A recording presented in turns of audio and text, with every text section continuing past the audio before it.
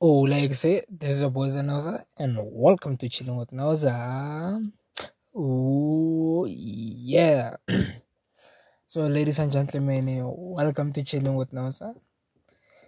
So, can I have a question, guys? Like, have you ever wondered why every time you travel to the overseas, especially at the aeroplane? Okay, but it's in the aeroplane, you feel like air travel in general. Like, like why ever check the baggage arena? Like when they check our bags, ne? Why do they have to like mess up our clothing the way we pack them? Like that's a question again. Like why was about like why don't they tell us or don't come kadiaparo say don't come with your bag neat, just pack it properly. We still don't know why. But so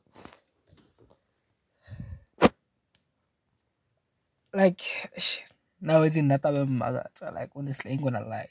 Why do they have to do that? Why? That's the question that because the hour put the bag.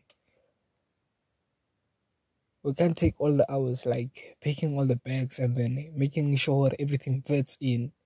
And if they flip and mess up our things. I get the part where they have to check for the drugs and illegal things, but nah, it's totally no. But anyways,